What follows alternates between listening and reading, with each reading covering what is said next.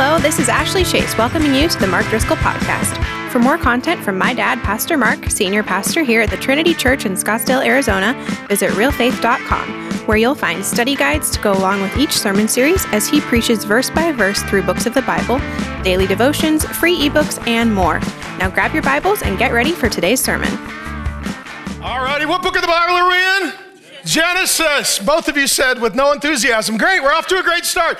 All right, so here's the question. We're going to be in Genesis chapter 29 and 30. Here's the question. Why should we not sleep with or marry more than one person? Okay, so most of you should just open your Bible to Genesis 29, 30. If you're a single guy dating multiple girls, here's your homework assignment. Right now, text, apologize to the women, send a link to this sermon, and then post a 1-star review. But otherwise, we're going to be in Genesis 29 and 30. And let me just catch you up to speed. We're going through the book of Genesis in the course of about a year. So when we open the book of Genesis, it says that God made us blank and blank, male and female, binary gender categories, very judgy, very controversial, okay? How do I know which one I am? Check for an Adam's apple. It's a clue, okay? So God made us male and female. God said it wasn't good to be alone. If you've ever met a single guy, you know why. And so God brought them together to be married. So here's what marriage is according to the Word of God. And it's always the Word versus the world. There's always this collision between the Word and the world. And the question is, should the Word tell the world what to do, or should the world edit what the Word says? So God tells us we're made male and female. He brought us together, man and woman, to be married, one man, one woman, and marriage is a covenant that's consummated. So you get married, and then you go on your honeymoon, and you make it official. So that's what God establishes as marriage. Now, the world has completely abandoned this. And so what the world has done, first and foremost, do we still in the world believe in male and female? No, we don't. And if you don't believe me, just go onto a college campus and look around. Okay, so what happens is we've obliterated male and female. Do we still believe as a culture that marriage is for one man and one woman? No. So there's 4 big ideas. We've already eliminated 2 of those in our culture. And so let me tell you the 2 that are still going to be eliminated in our lifetime, or there at least be strong efforts to eliminate. Number 1, marriage between one man and one woman. I'm telling you what's coming is polygamy. Just telling you that. Because if we don't have men and women, and marriage isn't for one man and one woman, then it seems very discriminatory and binary to say that marriage is just between 2 people. Why not 3, 4, 27, an entire zip code? Who am I to judge? And then the 4th thing that you will see in our lifetime, let me say this, if you're offended, it's going to get worse. Okay, so the 4th thing that we're going to see in our lifetime is an attempt to eradicate the age of consent. So we've gotten rid of male and female. We've gotten rid of marriage for a man and a woman. And so the push will continue. And I should make it the push to the left. So the push to the left will continue to eradicate marriage between 2 people and also age of consent. And so this leads us to the subject that we'll be investigating today of polygamy. And there are 2 forms of polygamy. You're like, Pastor Mark, please explain this. I will, thank you for asking. The first is polygyny, which is one man with multiple women. That's what you see on naughty shows like The Bachelor. And then there's polyandry, which is one woman with multiple men, like you see on the naughty show The Bachelorette. Now, when it comes to polyandry, one woman with multiple men, it never appears in the Bible. Okay, probably because the men killed each other. Okay, that's probably why. There were no, could you imagine, how many of you guys are married? Can you imagine having multiple husbands at your house? Merry Christmas. All right, I bought a knife. Okay, so for me, and for you, so historically, too, there's no major culture that has ever had women marrying multiple men, because those cultures would die. You're not going to have population replacement. And so what we see in our day is there's this great push toward polygamy. And the reasons in our lifetime are going to be these. If I'm on the gender sexual spectrum, well, today I want to be with the man, tomorrow I want to be with the woman. Maybe I need to marry a bunch of people so that as I'm moving on my gender spectrum, my sexual continuum, then I can keep all my options open.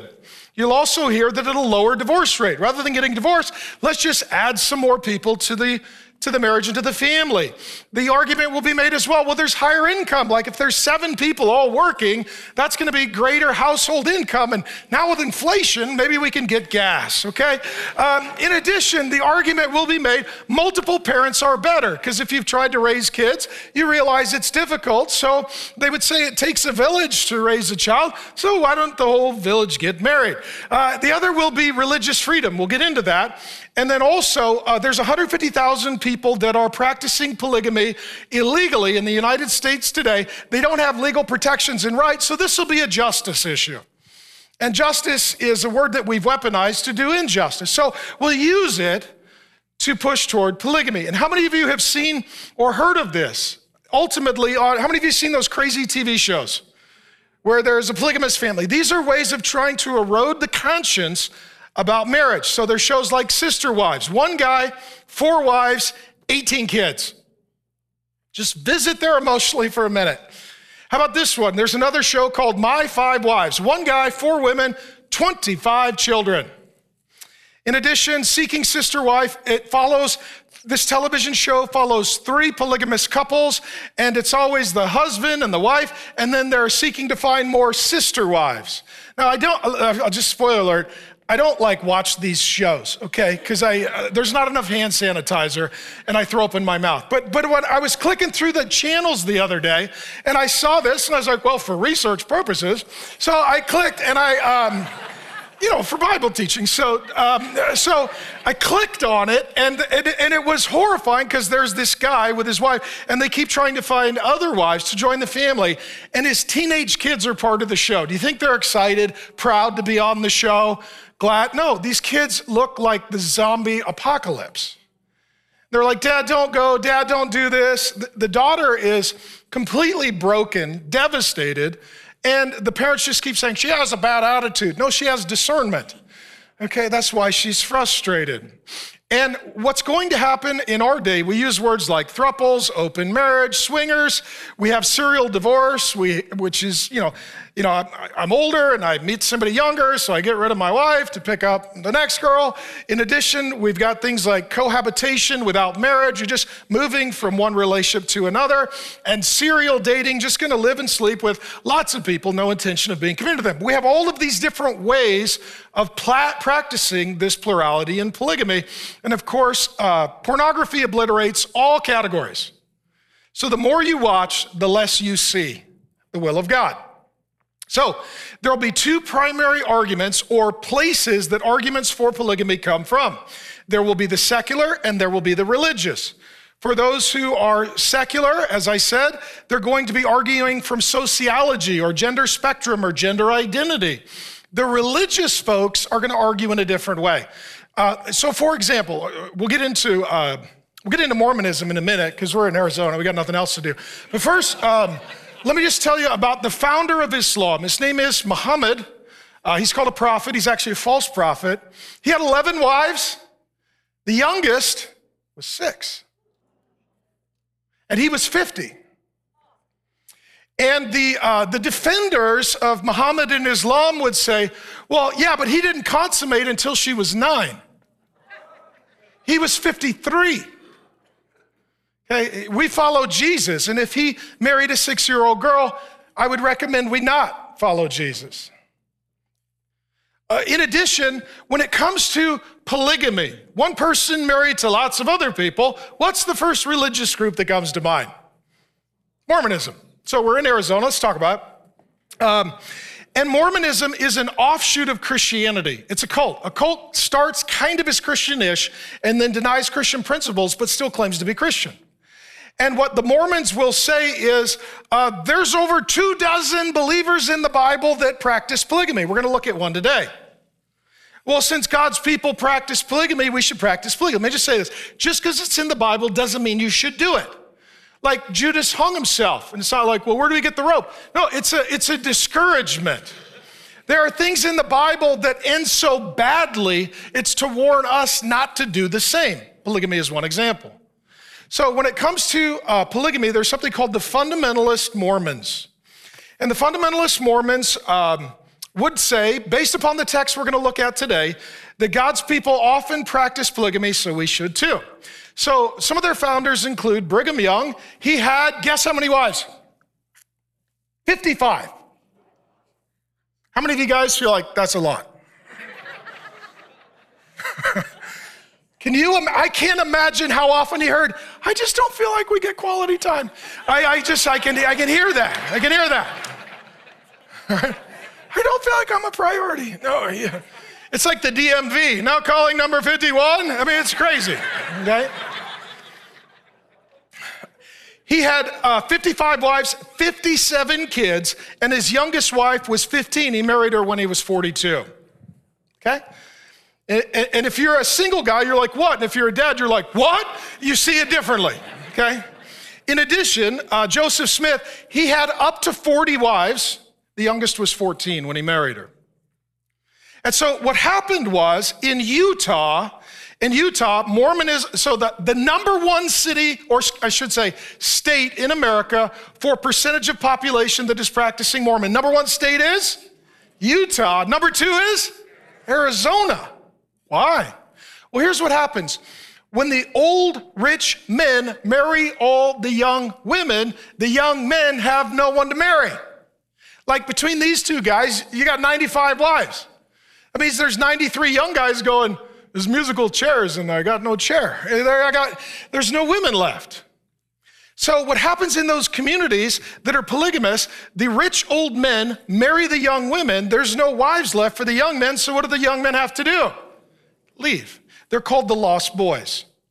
They get kicked out. So they ended up moving to Arizona looking for wives.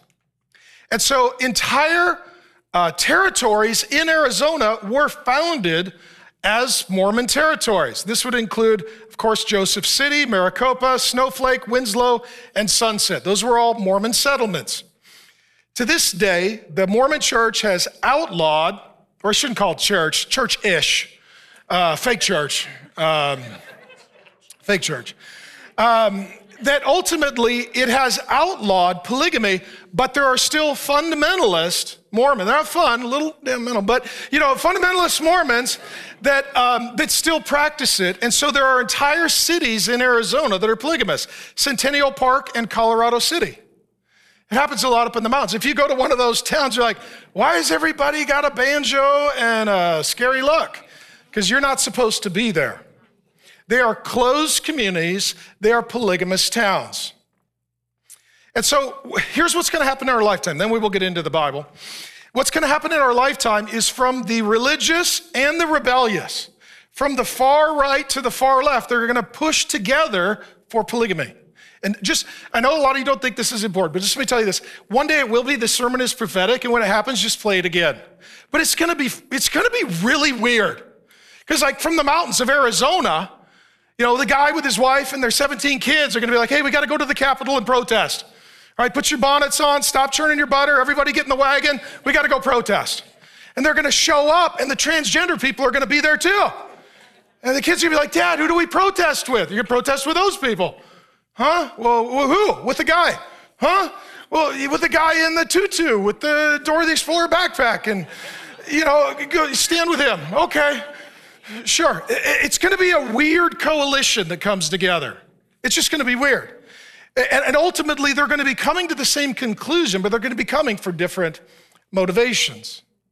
Now, wouldn't it be nice, hypothetically, if somewhere in the Bible, there was an in-depth case study on what would happen if generations practiced polygamy? Wouldn't that be helpful? You're welcome. All right, we're in Genesis 29. So this is a family story. Abraham and Sarah, She couldn't have a baby, so she brought in another woman, got pregnant. They practiced polygamy, lots of drama. The Arabs come from that side of the family. The Jews come from her side of the family. Abraham and Sarah, their son Isaac did not practice polygamy. His wife was barren for 20 years. This is what we studied in Genesis. So they waited. God provided two sons, Jacob and Esau. Jacob and Esau are fighting the whole time. They're born. Esau is born first. He's the stronger and older. Jacob is the younger and the weaker. Esau's daddy's boy. Jacob's mama's boy, he tricks his brother out of his birthright and his blessing. So mama, who's high control, overbearing, domineering, overparenting, says, run for your life, go to my brother's house, who's your uncle. He shows up there and he meets the girl of his dreams. It's Rachel. And so he works for 7 years for his crazy, crooked Uncle Laban to pay the bride price. On the wedding day, he says, I do to Rachel. He wakes up in the morning from the honeymoon and there is Leah, Ruh-roh. They swapped out the bride. How many of you, you're like, if I woke up married to my wife's sister, that would be bad. Amen, brother, amen. So here now, he works another 7 years to marry Rachel. Now he's got two wives. And in this section, in about 7 years, they're gonna have 11 kids with 4 women. You ready? I don't care. Genesis 29. Okay, here we go. Here's the big idea. Your fantasy is your misery. So many of us have a fantasy, and for many men, I know not you guys, because you're here filled with the Holy Spirit, under good teaching and obedient and all that I say, but for other men, like for those guys on the internet right now. So some men have a fantasy of, let me say this, don't raise your hands, especially if you're here with your wife, because you're gonna get stabbed in the liver while you sleep tonight. So just keep this between us. But how many of you, your fantasy would be, if I could get 4 women to spend their whole life competing over me, performing for me, doing whatever I want, that would be amazing. Oh, it would be, but not in the way you're thinking. All right, Genesis 29. When the Lord saw that Leah was hated. This is what happens when you have multiple people that you're in a romantic relationship with. You love one, you hate one. He opened her womb, but Rachel was barren. So the hated wife can have kids, the loved wife can't. And Leah conceived and bore a son, called him Reuben, for she said, this is a tragic, haunting verse. Because the Lord has looked upon my, what? Her marriage is an affliction. Every day's painful. For now my husband will, surely if I sleep with him, and surely if I give him a baby, he'll like me. She conceived again and bore a son and said, because the Lord has heard that I am what? Hated. When you use words like hated and afflicted, that's brutal. He has given me this son also. She called his name Simeon. Again, she conceived and bore a son and said, now this time my husband will be attached to me because I have borne him 3 sons. Therefore his name was called Levi. And she conceived again and bore a son and said, this time I will praise the Lord. She's like, I'm not even gonna think about my husband. Therefore she called his name Judah. Then she ceased bearing. Now she may have ceased bearing because he stopped sleeping with her. So let me look at this. Each woman has something that the other wants. Rachel is loved by her husband, but she can't have kids. Leah is hated by her husband, but she can have kids. The point is this, in life, there's always something that's broken and painful. They've each got one thing that the other wishes they could have. So let's look at each of these. Rachel's had a rough 7 years. Her and her sister, with their crazy demonic dad, they manipulated Jacob into marrying the wrong gal by switching out the bride on the honeymoon night. But that means for an additional 7 years, Jacob worked for 7 years to marry Leah, and then he had to work another 7 to marry Rachel. For 7 years, what do you think it was like for Rachel? Now, she agreed to this setup, but now her husband is married to her sister. For 7 years, her husband goes home to be with her sister, and she goes home with her dad. And for 7 years, her sister is sleeping with her husband, and she's sleeping alone. Let me say that sometimes when you get what you want, it's exactly what you don't need. In addition here, Leah, I'm going to say something controversial now. I mean, I haven't yet, so it's time. It's time. So Leah wrongly thinks that men think like women. We're thousands of years removed, this still continues. Now, Leah's not wrong, but what she thinks is love, sex, children, those are unified issues. If I sleep with him and have a baby with him, surely he'll love me. Okay, now, let me say this. Men don't think like women. And I'm not saying that men are right. I'm saying they're different. Is he sleeping with her? Oh, yeah. Does he love her? No. Does he have kids with her? Yeah. Does he love her? No. No matter how much she sleeps with him or how many kids she gives him, does he love her? No. Because men who are unwell can sleep with women they don't love, and men who are unwell can have children with a woman that they don't love and don't have any interest in. So she's thinking, well, if we're sleeping together and living together and making babies together, surely we'll be together. He's like, no, that's it. I like what I get from you. I don't like you. I'm happy to be intimate, but I don't want those responsibilities that come with fatherhood. In addition here, she may be showing more faith than Rachel and Jacob because the names that she gives for her kids are actually names in reference to God. So nobody in this story is godly. But the one who probably is demonstrating at least a little bit of faith is Leah. Not Rachel, not Jacob. And here we have Jacob. And he is bitter against Leah. Because why? She tricked him. She tricked him. So their whole relationship is built on a lie, deception, manipulation, and control. And let me say this. The New Testament says that women need love, men need respect. Did Jacob get respect from Leah? No. Does he give love to Leah? No. They've got a crisis. He's bitter. Now, what he should do, he should forgive her. Now, that doesn't mean that he should trust her. Forgiveness is free, trust is earned. Forgiveness has more to do with you and God, and trust has more to do with you and them. He should forgive her and see if she doesn't change, apologize, repent, if things can't get a little better because he's really bitter. Let me say this, any marriage that has bitterness cannot be healthy, holy, or happy. It just can't. It just can't. He's bitter. And here's what, he's so bitter, he doesn't love her, he doesn't care about her, he doesn't invest in her, but he'll sleep with her.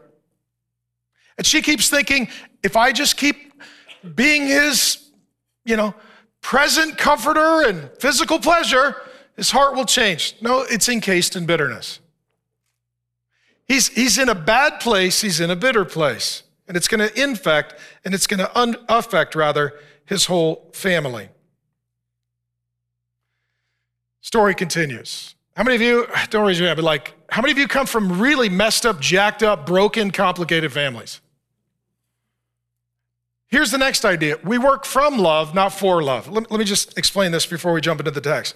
This is the difference between what the Bible teaches and what every other religion teaches. Every religion except for Christianity teaches that we work for love. So you start your life and love is at the finish line. And this is called works.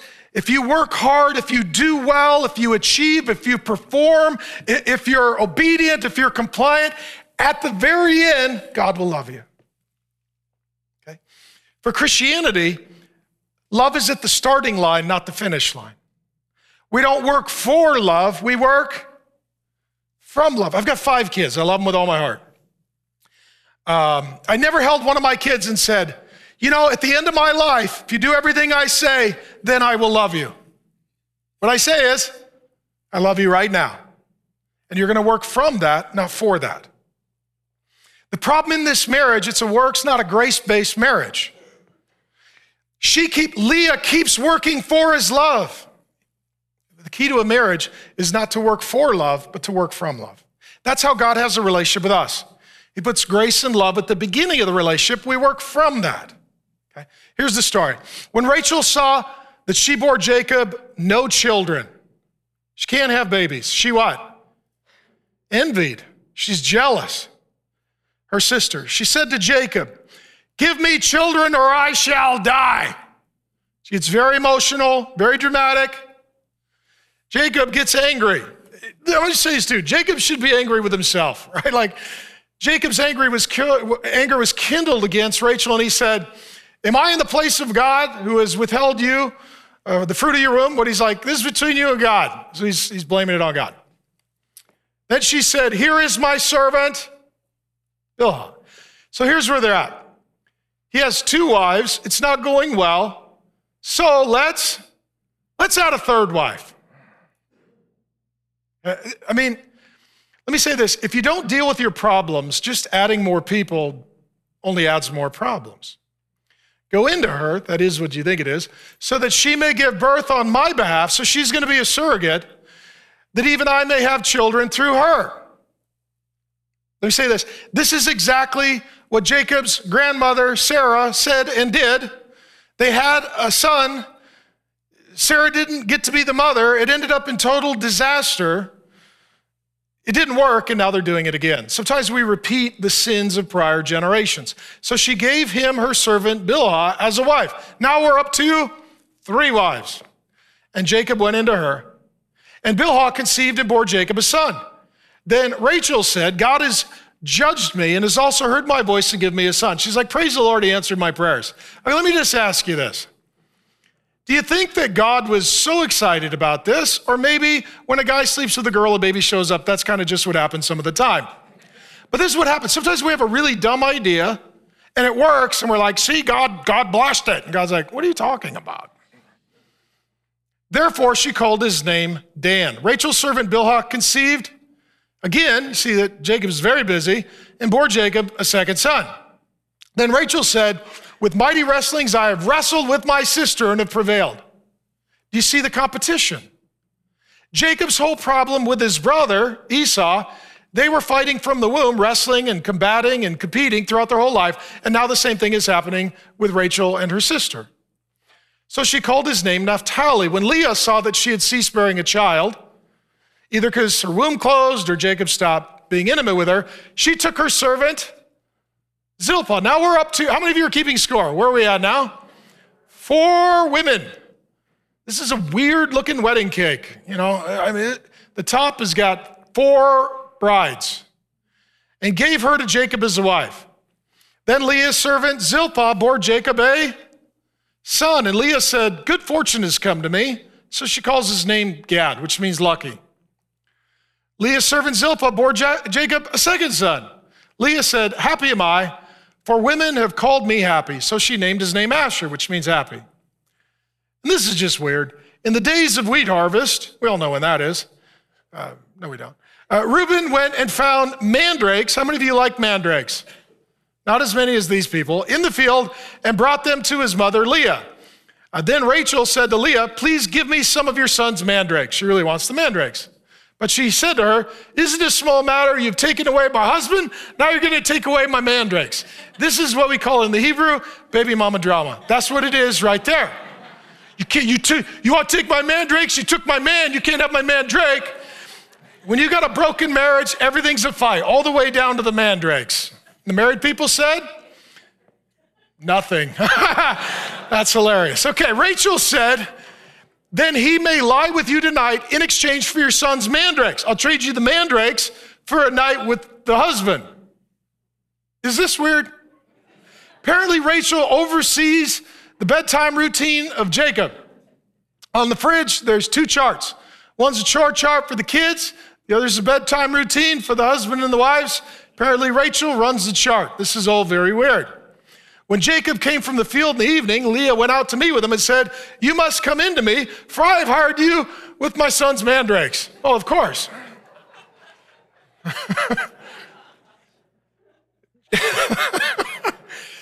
I'm just going to throw it out there. It kind of looks like Jacob might have lost leadership. Okay, it just kind of looks that way. Oh, well, you paid for me. Well, okay, dokie. So he lay with her that night. He's like, okay. I mean, who wants to waste good mandrakes? And God listened to Leah. She conceived, bore Jacob a fifth son. Leah said, God has given me my wages because I gave my servant to my husband. She's like, praise the Lord. God bless the fourth wife. Here's what happens. When we're in a bad place, we can justify anything and even think that God's okay with it. If you're a single guy, this is where you say, like, we're married in our heart. No, you're not. Your heart is deceitful and wicked. We're married in God's eyes. No, you're not. I've looked at him. They're flaming red. He's not even blinking. Okay. So she called his name Issachar, and Leah conceived again and bore Jacob a sixth son. Last slide. Then Leah said, God has endowed me with a good endowment. Now my husband will honor me. She's dropped her expectations. She's dropped her expectations. Because I've borne him 6 sons. So she called his name Zebulun. Afterward, she bore a daughter and called her name Dinah. That becomes a very significant moment in history where Dinah gets introduced. Not to be a spoiler alert, in one of the most tragic, horrific, traumatic chapters of the Bible coming up, something horrible happens to this daughter, and dad does nothing because he hates the wife, and so he doesn't care about the kids that she has. Then God remembered Rachel, and God listened to her and opened her womb. She conceived, bore a son, and said, God has taken away my reproach. Isn't that interesting? In our day, the worst thing is to have a baby. In that day, the worst thing is not to have a baby. And she called his name Joseph. He's going to be major figure at the end of Genesis. May the Lord add to me another son. So let me deal with everybody in succession. And let me say this. Genesis isn't about just what happened, but about what always happens. Crazy family dynamics. And these are believers. Okay, that's what's scary. Somebody like, when do they get saved? They are. You can be saved and stupid. Amen? How many are like, oh, I think I understand that, but I'm not sure. Exactly. Okay, so you can be saved and stupid. You can know God and not know what to do with your life. Okay? And that's what's happening. All of us, if we go back far enough in our family history, there's some craziness, right? Like just go home and call your grandma and be like, do we have any mandrakes in our family history? You know, she'll be like, don't ask. You know, we've all got some stuff in our family that you're just like, what? That was crazy. Every family has sin, struggle, and strife. It has pain, problems, and perils. It has drama and difficulty and division. That's this family. Well, Rachel, her problem is she can't have a baby, and she wants a baby with all of her heart. Now, some of you women can identify with her, either because of infertility with you or your husband or both. You're like, we really want to have kids, but we can't have kids. Okay? That was the story of Abraham and Sarah, the grandparents, and now it's the story of Jacob and Rachel. And the moral of the story is, it's better to not have children than have them in a way that is against the will of God. I mean, now, these kids are a blessing, but do you think the family that they're born into feels like a blessing? This is a mess. Okay? And so what she does what grandma did, not what Jacob's mother did. She brings in another woman into the relationship. And she has this myth that if this woman gives birth to a child, then she can raise the child and it'll be their child. Well, here's what I know about women. And here's everything I know, by the way, fits on a 3x5 card and doesn't fill it up. That's what I know about women. But here's what I know. When a woman births a child, good luck taking it from her. Amen? Like, this is my baby. She's thinking, well, you know, these women are both thinking some other woman will have a baby and then I'll get to be the mother. That's not the way this works. And she prophesies her own death. She says, give me a child or I'll die. If you read ahead to Genesis 35, 16 through 19, she dies in childbirth. She's got a problem here. She resolves it with a sin. She's got a prophecy here. She ultimately is foreshadowing how she will die. Now for Leah, she is unloved and she is unhealthy. She's unloved and she's unhealthy. The tragedy of her being so unloved, she said early on, if I sleep with my husband and give him a baby, he will love me. She sleeps with him, gives him some babies. And then she says, if I sleep with my husband and give him some babies, he'll be attached to me. I mean, he won't love me, but at least he'll care about me.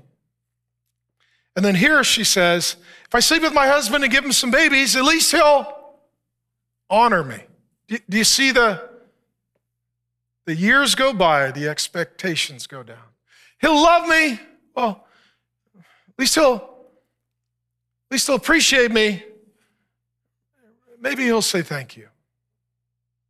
Okay. She's unloved, but the truth is, as a result, she is very unhealthy. How many of you look at Leah and say, this is not healthy behavior?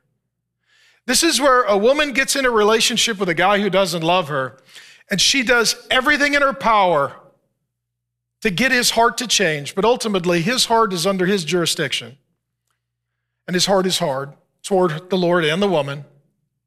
And then she gets competitive with other women. Hey, this still happens in our day, particularly in unhealthy, unholy, unhappy, serial dating and cohabitating relationships. The woman can feel like, well, he doesn't really love me, but he will. He will. I'm gonna blow his mind. They're like, well, okay, he doesn't love me, but maybe he'll like me. No, maybe he just won't leave me. She's in that performance treadmill of a really brutal relationship. And she's in this position because her conniving, controlling, demonic dad, he contrived this entire scheme where he would swap out the brides on the wedding night, on the honeymoon night. And I said this before, but let me say this again. It is better for a woman to be unmarried than married and unloved. I'm a dad. I got 2 daughters. One's married, one's single. She's 18. And so I would rather my daughters be unmarried than what? Married and unloved. There's this haunting little line comes to mind in Proverbs. It says, well, there's a list of things that the world can't bear the weight of and will crumble under. And one is a married woman who's unloved. The whole world just breaks. You know? I mean, I love my wife. My son is married. He loves his wife. My daughter is married. Her husband loves her. I couldn't imagine being a dad who pushed his daughter into marriage, a marriage in which she would be unloved. Her dad set her up. And what's interesting, the girls are fighting and conflicting and sibling drama and rivalry. They never called dad in, like, Dad, what the heck are you doing? And oftentimes what happens is our parents will make a series of bad decisions. They will overparent and control. They will set up a broken family system that is wrongly architected. The kids have pain and conflict, and the kids keep fighting with each other, and they never look at the parents and ask, why did you set this up? That's the case. It's amazing to me that the 2 daughters are fighting with each other instead of agreeing that they need to go deal with their crazy dad, because he's the one who set this all up. So that's Rachel, that's Leah. So here's Jacob. Let me ask the men. What is Jacob doing? No. He is silent. Is he silent? He doesn't do much talking. He's like Adam in Genesis 3. He's like, you know what? There's a lot of, I'll just sit back and see how this plays out. He's silent, and he's a sire, not a father. He's a sire, not a father. He's a guy who's like, well, I'll just let the women run the house. As long as they sleep with me, I'll just, try to go to the man cave and watch ESPN and listen to 80s metal and drink Pabst Blue Ribbon and post on the internet all the reasons I hate my life while I'm listening to country music. And, as long as they sleep with me, I'm just going to avoid them. That's what he does. He's the passive, silent sire. He just lets it all go, and he doesn't say or do anything. What's interesting too, this sets up the rest of Genesis. So you got 4 women having kids. It's going to be 12 sons and a daughter, ultimately. and there's one wife with her maidservant, and then the other wife with her maidservant, do you see any potential division or conflict with the children? Do you see the hypothetical possibility of playing favorites? Okay. Now let me say this. Blended families can be beautiful families, but not if they're all living together under the same roof. Now, don't raise your hand, but how many of you, or you're like, well, I was married, we had a complicated situation, we got divorced, now I'm remarried. How many of you are glad you're not living with the first wife and the kids? Okay, you should see your faces. Okay, you all agree with me. That's what's happening here. And so the problem in this family system ultimately becomes that as the husband, does he have a favorite wife? Oh yeah. So is he gonna have favorite kids? Oh yeah. Joseph is born of Rachel. He becomes the favorite. The rest of Genesis, the other kids, many of whom are born through Leah and her maidservant, hate this division. Dad loved your mom, not our mom. Dad loved their kids, not our kids. This sets up all of the favoritism, the drama, and the conflict at the whole conclusion of the book of Genesis with the story of Joseph. The point is this: sometimes the pain in our life was caused generations prior by family architecting poor leadership and weak men. Just throwing it out there. So let me do this. And by the way, it seems like you don't like this sermon. You're welcome. Okay, so let me say this. Polygamy, this is my summary. My summary is that polygamy is a misery. Is it working? No. And here's what we're doing in our culture, like, let's try it. Let's not. Let's not. Let's say that every time it was tried, it failed. The most well-known polygamist in the Bible, how many of you know who that is? Solomon. He had 1,000 wives. Can you even imagine that? Next time you go to an apartment complex that has 1,000 apartments, imagine that's your family. And in every room, there's a woman who hates you with your children. So Solomon marries 1,000 women, and then he picks up concubines. He wakes up and he's like, need more women. So he picks up 1,000 concubines, or he has 1,000 wives plus his concubines. He has a ton of kids. You know what they grow up and do? Abduct one another, rape one another, and murder one another, fighting for the inheritance. It never ends well. So what happens when there is polygamy, and again, it comes in various forms: adultery, swinging, open marriage, friends with benefits, serial dating, open cohabitation. You're gonna have a favorite. This is gonna cause divisions and factions. If a whole culture went polygamous, it would eventually be a genetic disaster. Like if you got a town and one guy's older and richer and he's got a whole bunch of young wives, eventually everybody in the town is interrelated. In addition, what happens is the older wives get displaced by the younger wives. There's a gal, she's like, I gave you kids, I gave you my life, I've been here for 30, 40 years, put up with you. Then one day you bring home a bunch of gals that are the same age as our daughter. That's what happens. In addition, another downside that causes polygamy to be misery, it ruins young men. And let me just ask you this. Does it set up an abusive family system? Yeah, okay. So let me say this. Jacob does not like this situation. Neither do the women, neither do the children. It doesn't work for anyone. And it's abusive, particularly for women and children.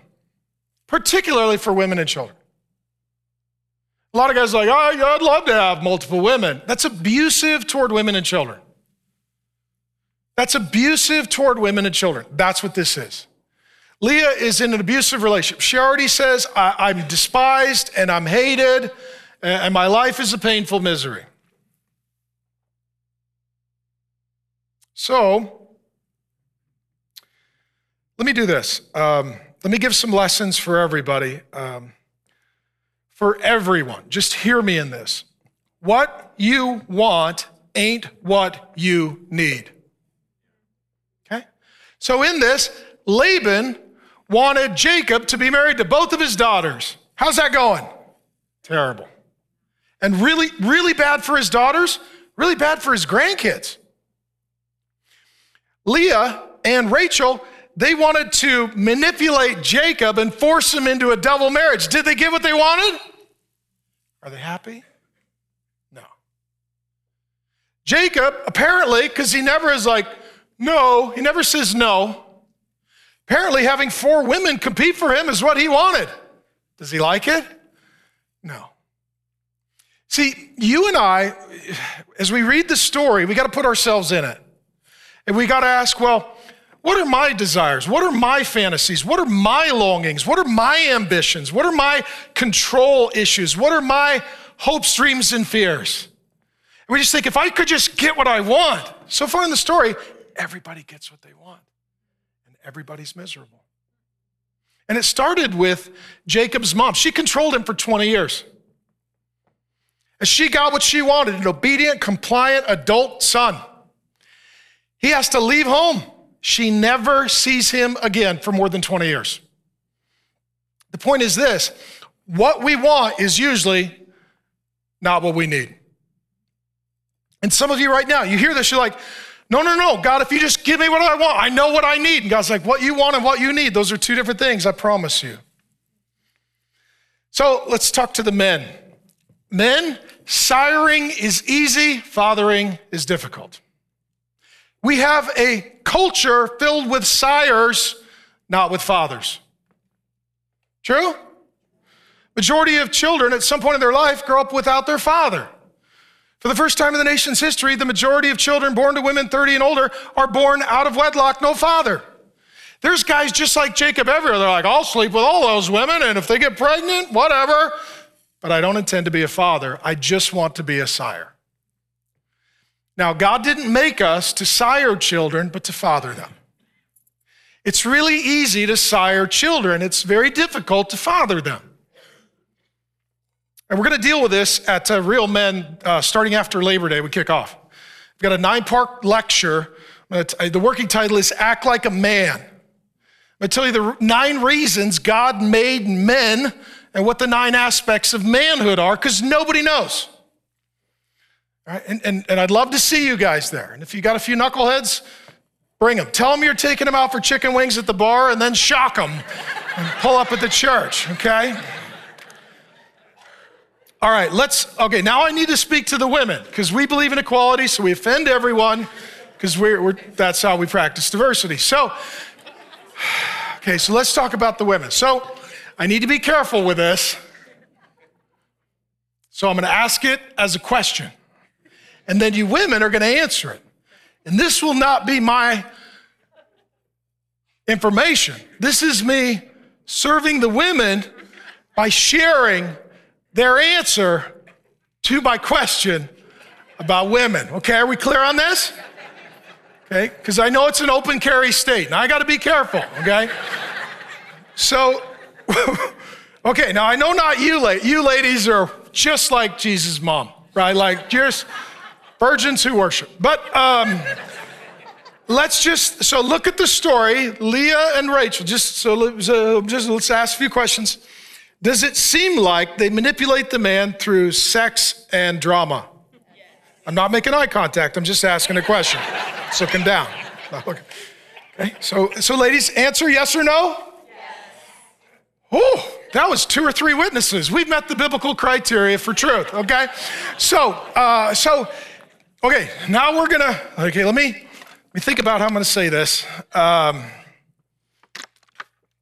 I probably should have run this by Grace before I do this. But, so ladies, these women control a man, manipulate him through sex and drama, sensuality and emotion, okay? But ladies, I'm research, thank you for helping. Do some women still use these tactics on men? Yes. Oh, that was quick. And And a lot of men were like, looking at their girl like, yeah. It was funny. A lot of women were like, yeah. A lot of men are like, huh. So that's where we are, okay? So what Jacob gives up is leadership and godliness and leading is he praying with his family? Are they going to church? Are they worshiping God? Are they building an altar? No. Because what he's saying is, I'll give up godliness for sex, and I'll put up with drama for sex. Sometimes it's sensuality, it's flirtation, you're cute, you take care of them, or it's drama, emotion, passion, explosion, tears. Men don't know what to do with that. That's like kryptonite. If a man sees mascara coming down, he's like, here's my credit card, I don't know what to do. That's how he responds. We don't know what to do. All right, we'll just move forward. So for married couples, here's the question. Who's in charge who's leading, who's the head of this family? It's a battle. One day, Leah's in charge. One day, Rachel's in charge. One day, Laban's in charge. It's a disaster. One day, it's like, who's got the mandrake? It's like rock, paper, scissors, mandrake. So it's crazy.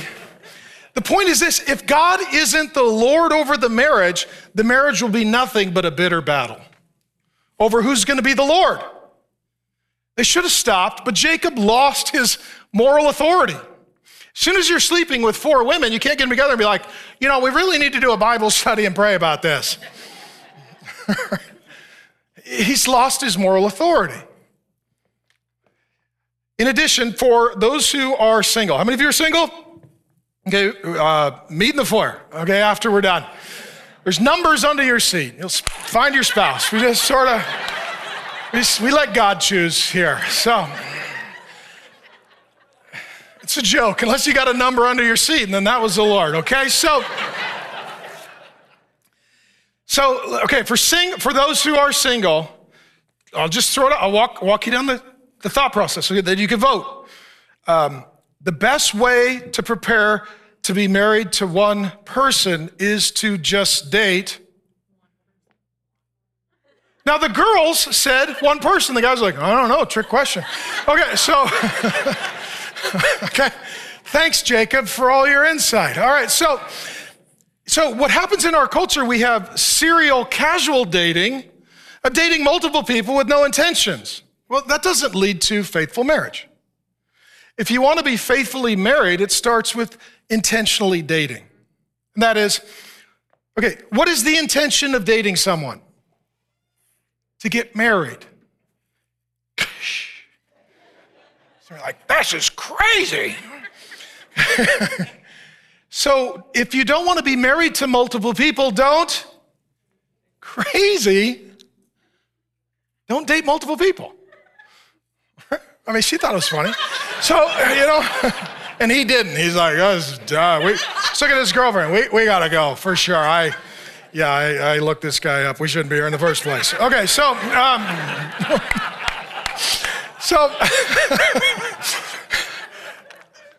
if you want to be faithfully married, don't date a whole bunch of people. Intentionally date one person at a time and see if that's the person that God would have for you to marry.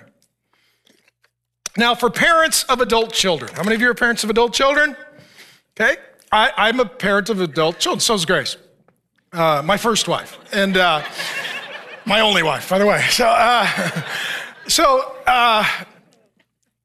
if you are an overbearing, controlling, domineering parent, you set your adult child up to have those kinds of relationships for the rest of their life. Growing up, he was over-mothered, over-parented, controlling. And now he shows up at Laban's house. Instead of his mom controlling him, who does? His uncle. Then he marries women, and who controls him? The women. At this point, Jacob should be buying a ticket for his life because he's an observer. And it started with his mom. His mom's like, just do everything I say. Run for your life. All he knows how to do is what everyone tells him how to do. That's not a man. That's a boy who can shave. That's not a man. That's a boy who can shave. So, let me tell you what the Bible says. Genesis 1 and 2, God made us male and female. Marriage is for one man and one woman in a covenant that is consummated. Okay? We looked at it in Genesis 3. The first marriage, as soon as they get married, who shows up on the honeymoon? Satan. After the wedding comes the war. As soon as you get married, in addition to all the gifts, you also get a dragon. That's what happens. Okay? And as a result of sin and the curse entering the world, marriage is difficult. How many of you have been married for more than 15 minutes? First 15 minutes, you're like, it's great. 16th minute, you're like, there's the dragon. Okay, it just, not your spouse. But marriage, because of sin and the curse, it's really hard because Satan hates love. He hates unity. He hates family. He hates legacy. So he attacks it. Polygamy starts with Lamech. He's ungodly. It ended with Noah in the days of the flood when everyone died. Apparently, I just mentioned Noah.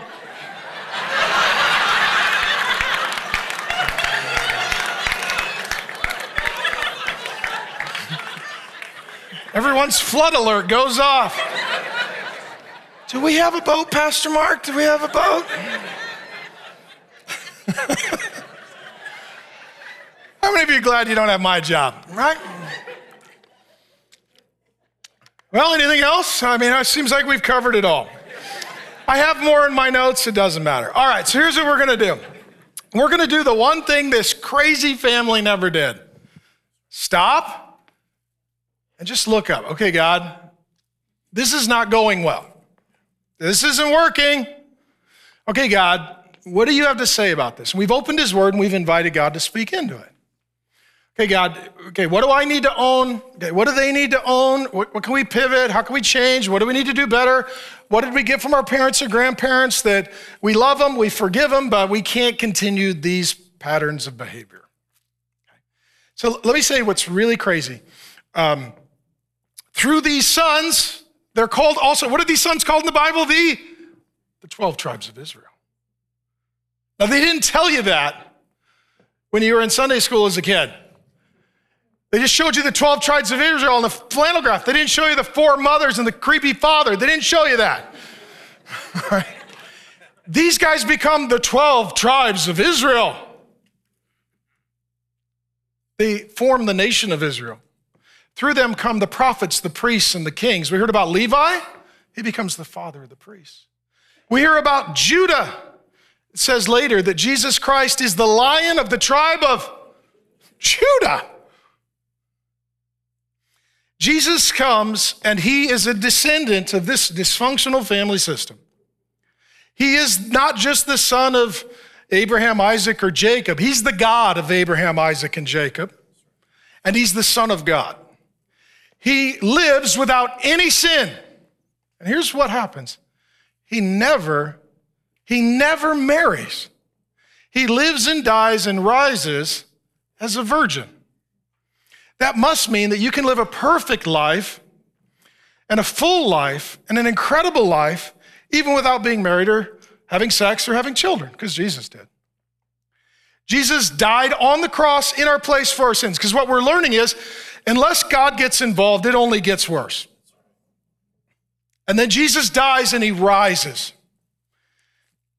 He conquers sin and death. He ascends into heaven. That's where he's at now. And when we die, we go into his kingdom because he's our king. And one day he comes back, and just like he rose from the dead, we rise from the dead, and we're all going to enter into heaven. And the centerpiece of the new heaven, the new earth, and the new Jerusalem is a city. So let me share. Here's what's going to happen if you're a believer in Jesus Christ. This is the book of conclusions. We've been in the book of beginnings. Here's the book of conclusions. Jesus is the God of Abraham, Isaac, and Jacob. Here's heaven, Revelation 21:12. Heaven had a great high wall with 12 gates. And at the gates, 12 angels, and on the names of the gates are the 12 tribes of the sons of Israel. Here's what's going to happen, friends. You're going to die. You're going to go into heaven. Okay? You're going to rise. You're going to go into heaven. Jesus is like, come home, come home, come home. You're like, okay, where do I go? Just pick a gate. How many gates are there? There's 12 gates. You look down. One of these guys' names is on every one of the 12 gates. Now, what's going to happen? Let me give you Simon. When that day comes, there's going to be religious people around you. You'll be like, oh my gosh, it's Jacob. Oh my gosh, it's his sons. Oh my gosh, they're so godly. Oh my gosh. Here's what I want you to do. Laugh. Just be like, let me tell you the story. Their names are there by the grace of God. Not because they got it right, because God made it right. God's good is bigger than our bad. God's grace is bigger than our sin. The reason their names are on the gates and we have to pass through, it just reminds us, we all come from a broken, messed up family with a lot of sin and folly. We've all got things that we regret, much of it in relation to our gender, our sex, our marriage, our parenting. Many of us have broken family systems and all kinds of chaos, but the grace of God was sufficient for them, and the grace of God is sufficient for us. And I tell you that because I don't want you to abuse God's grace, but here's what I'm going to tell you. You need to use God's grace. Forgive your parents, your grandparents, forgive your spouse, forgive yourself, forgive your kids, forgive your grandkids. Okay, God, put some grace on this family. Put some grace on this marriage. So what we're going to do right now, we're going to meet with the God of Abraham, Isaac, and Jacob. We're going to worship him. We're going to pray. There's communion in the back to remember the broken body and shed blood of Jesus. There are prayer teams available in the back to pray for you. And if you want to pray for or with your family, you're welcome to. We're going to stop right now and do the one thing they never did that would have helped. Just stop what you're doing. Stop what you're thinking. Stop how you're behaving. Stop justifying. Stop trying to fix it. And just look up and ask God, okay, what do you say? Give me the grace to live that. Father, thank you that you are the same yesterday, today, and forever. Thank you that you're the God of Abraham, Isaac, and Jacob. Thank you that their family is no better than our family, that their life is no better than our life. And if there's grace for them, there's grace for us. If there's hope for them, there's hope for us. If there is a future for them, there's a future for us. If there's a legacy for them, there's a legacy for us. And so, Jesus, thank you that now we can come to meet with you, the God of Abraham, Isaac, and Jacob. Love you guys. Thanks for letting me teach and have a little fun. We hope you enjoyed today's sermon. If you want to be a part of getting more Bible teaching out across the world, visit realfaith.com/donate. And for more content like this, visit realfaith.com. Thanks for listening. And remember, it's all about Jesus.